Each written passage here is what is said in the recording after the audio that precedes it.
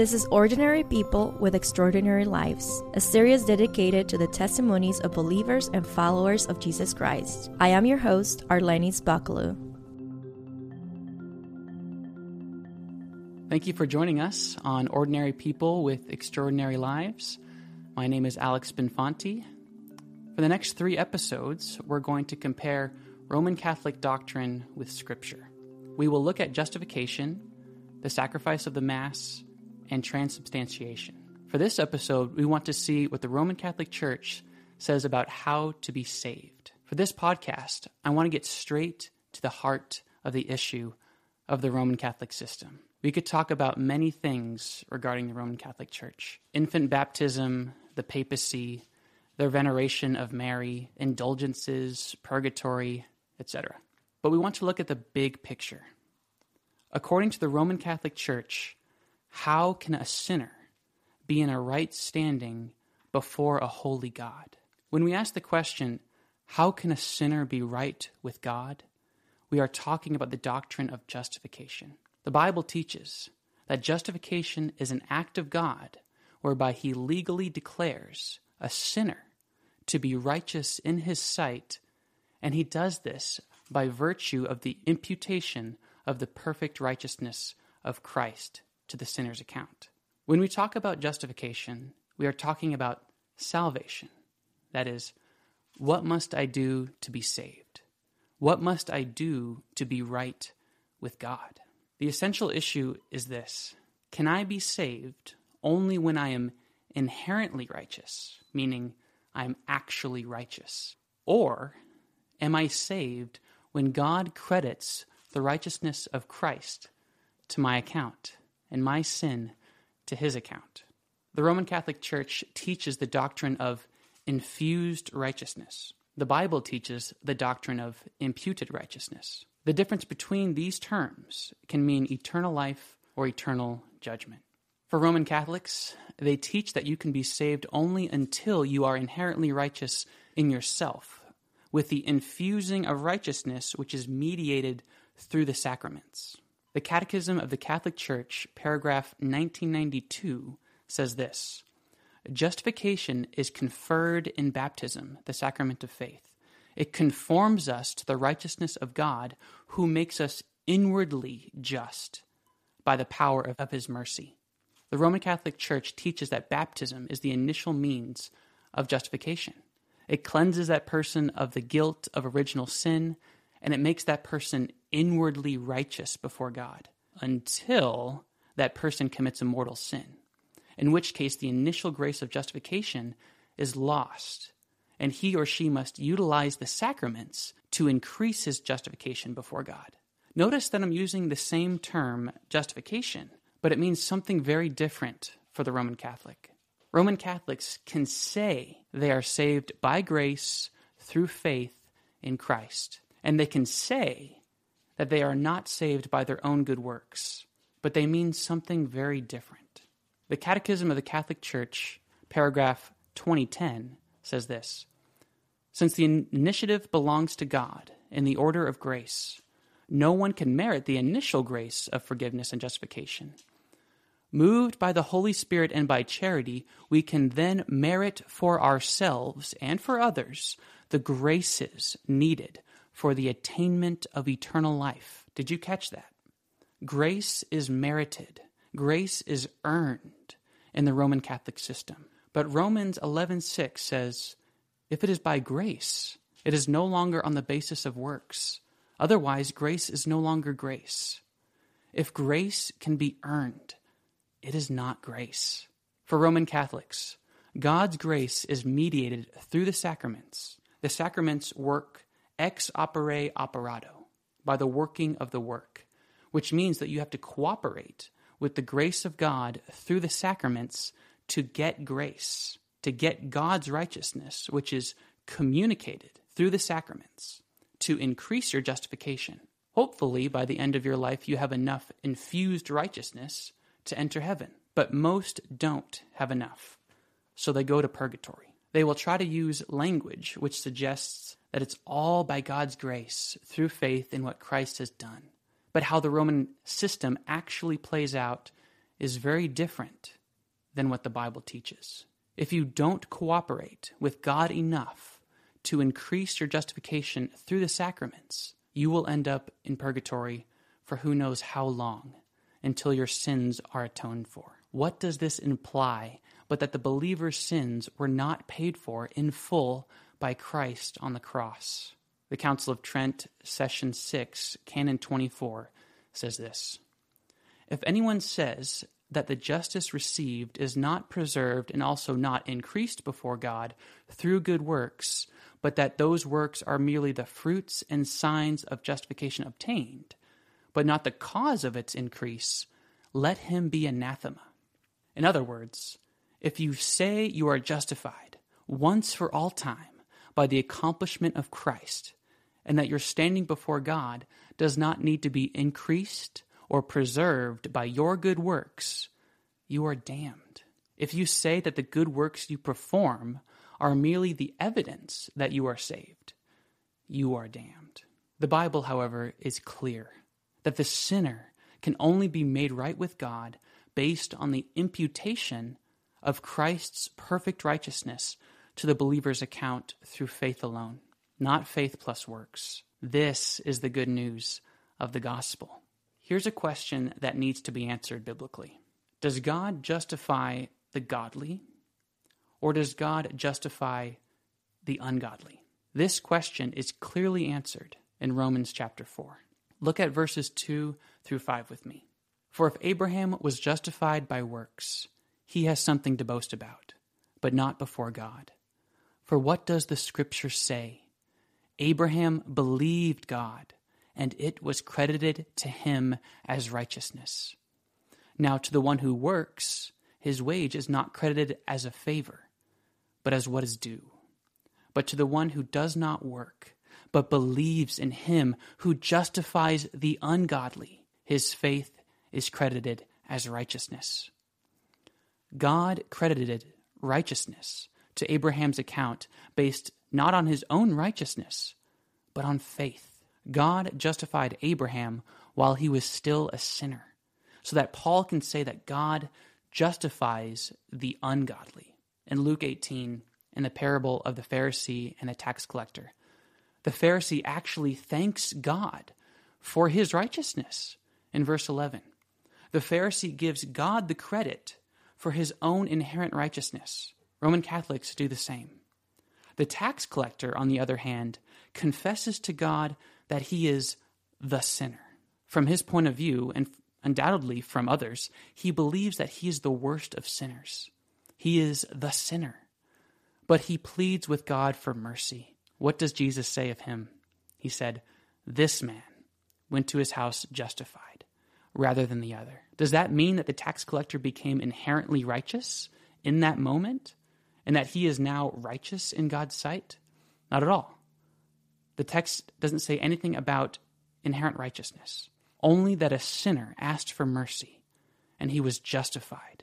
He was counted as righteous in God's sight. The Roman Catholic will undoubtedly refer to James 2, 14-26. And I don't have time to read the whole passage, but I encourage you to pause this video and read the whole thing in its context. The verse that we are interested in is verse 24. It says, "You see that a man is justified by works, and not by faith alone." Well, James does not contradict what we just read in Romans.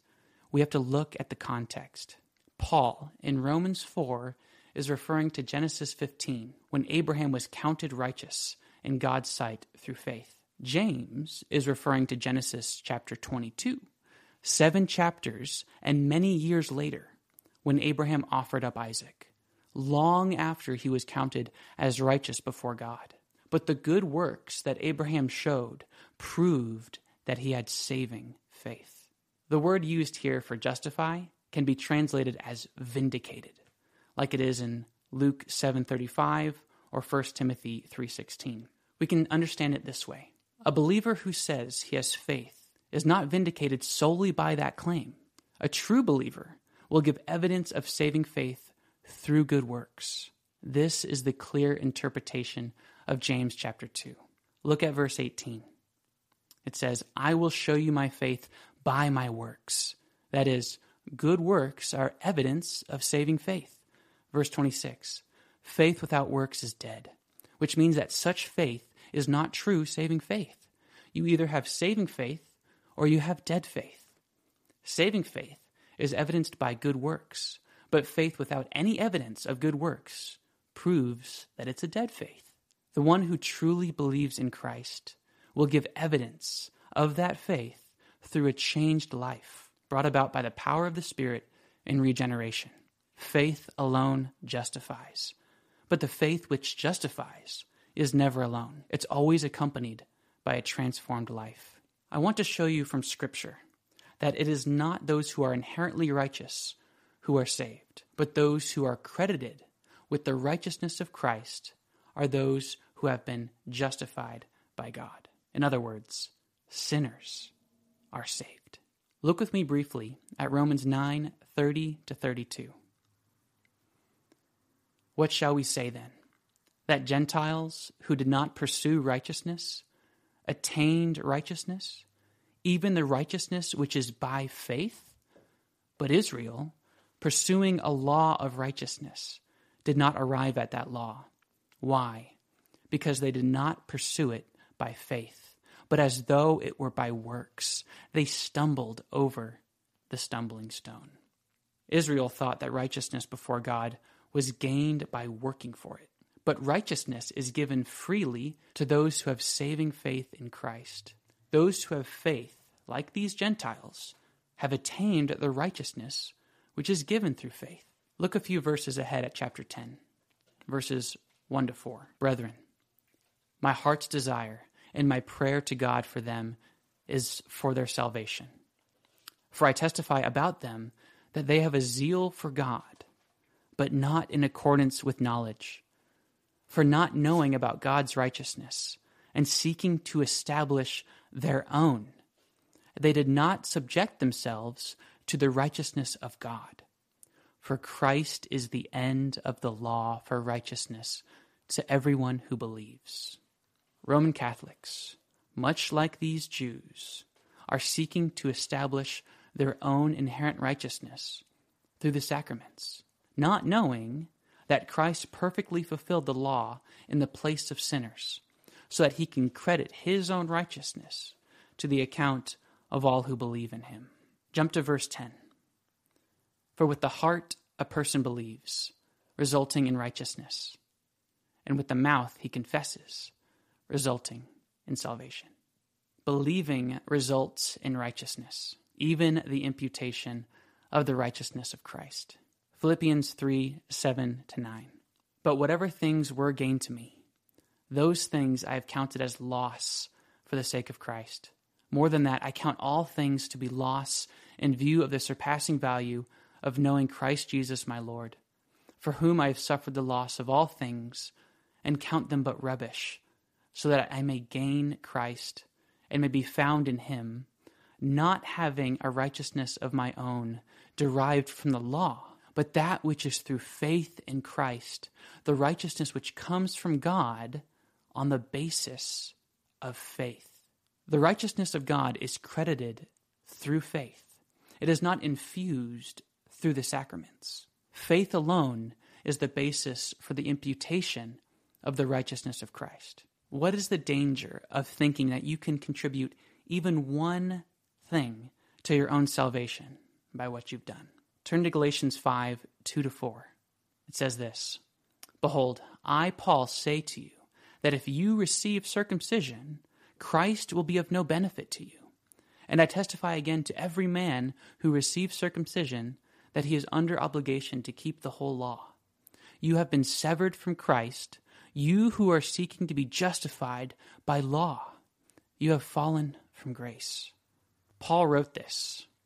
Paul himself was circumcised, but being physically circumcised was not the issue. The issue is thinking that you can do even one thing to justify yourself before God. If you try to go the route of law to be saved, you are under obligation to keep the whole thing. It doesn't matter if you even give all the credit to God's grace for your righteousness, like the Pharisee did in Luke 18, verse 11. You have placed yourself under the law in order to fulfill what has already been fulfilled in Christ. And in so doing, you have severed yourself from the perfect work of Christ, who accomplished righteousness on behalf of those who know they are sinners, and for those who trust in his accomplishments alone for salvation. The Roman Catholics may claim that their righteousness, which might justify them before God, is of grace. The reality is they have placed themselves under the law and they have fallen from grace. God justifies the ungodly. This is good news for those who know they cannot meet the standards of God's law, which is perfect righteousness, according to Matthew 5:48. How is it good news to tell someone that you have to be perfectly righteous in God's sight before you have the hope of heaven? How is that grace? How is that mercy? Romans 5 verse 1 says this: "Therefore, having been justified by faith, we have peace with God through our Lord Jesus Christ." Roman Catholics cannot say this.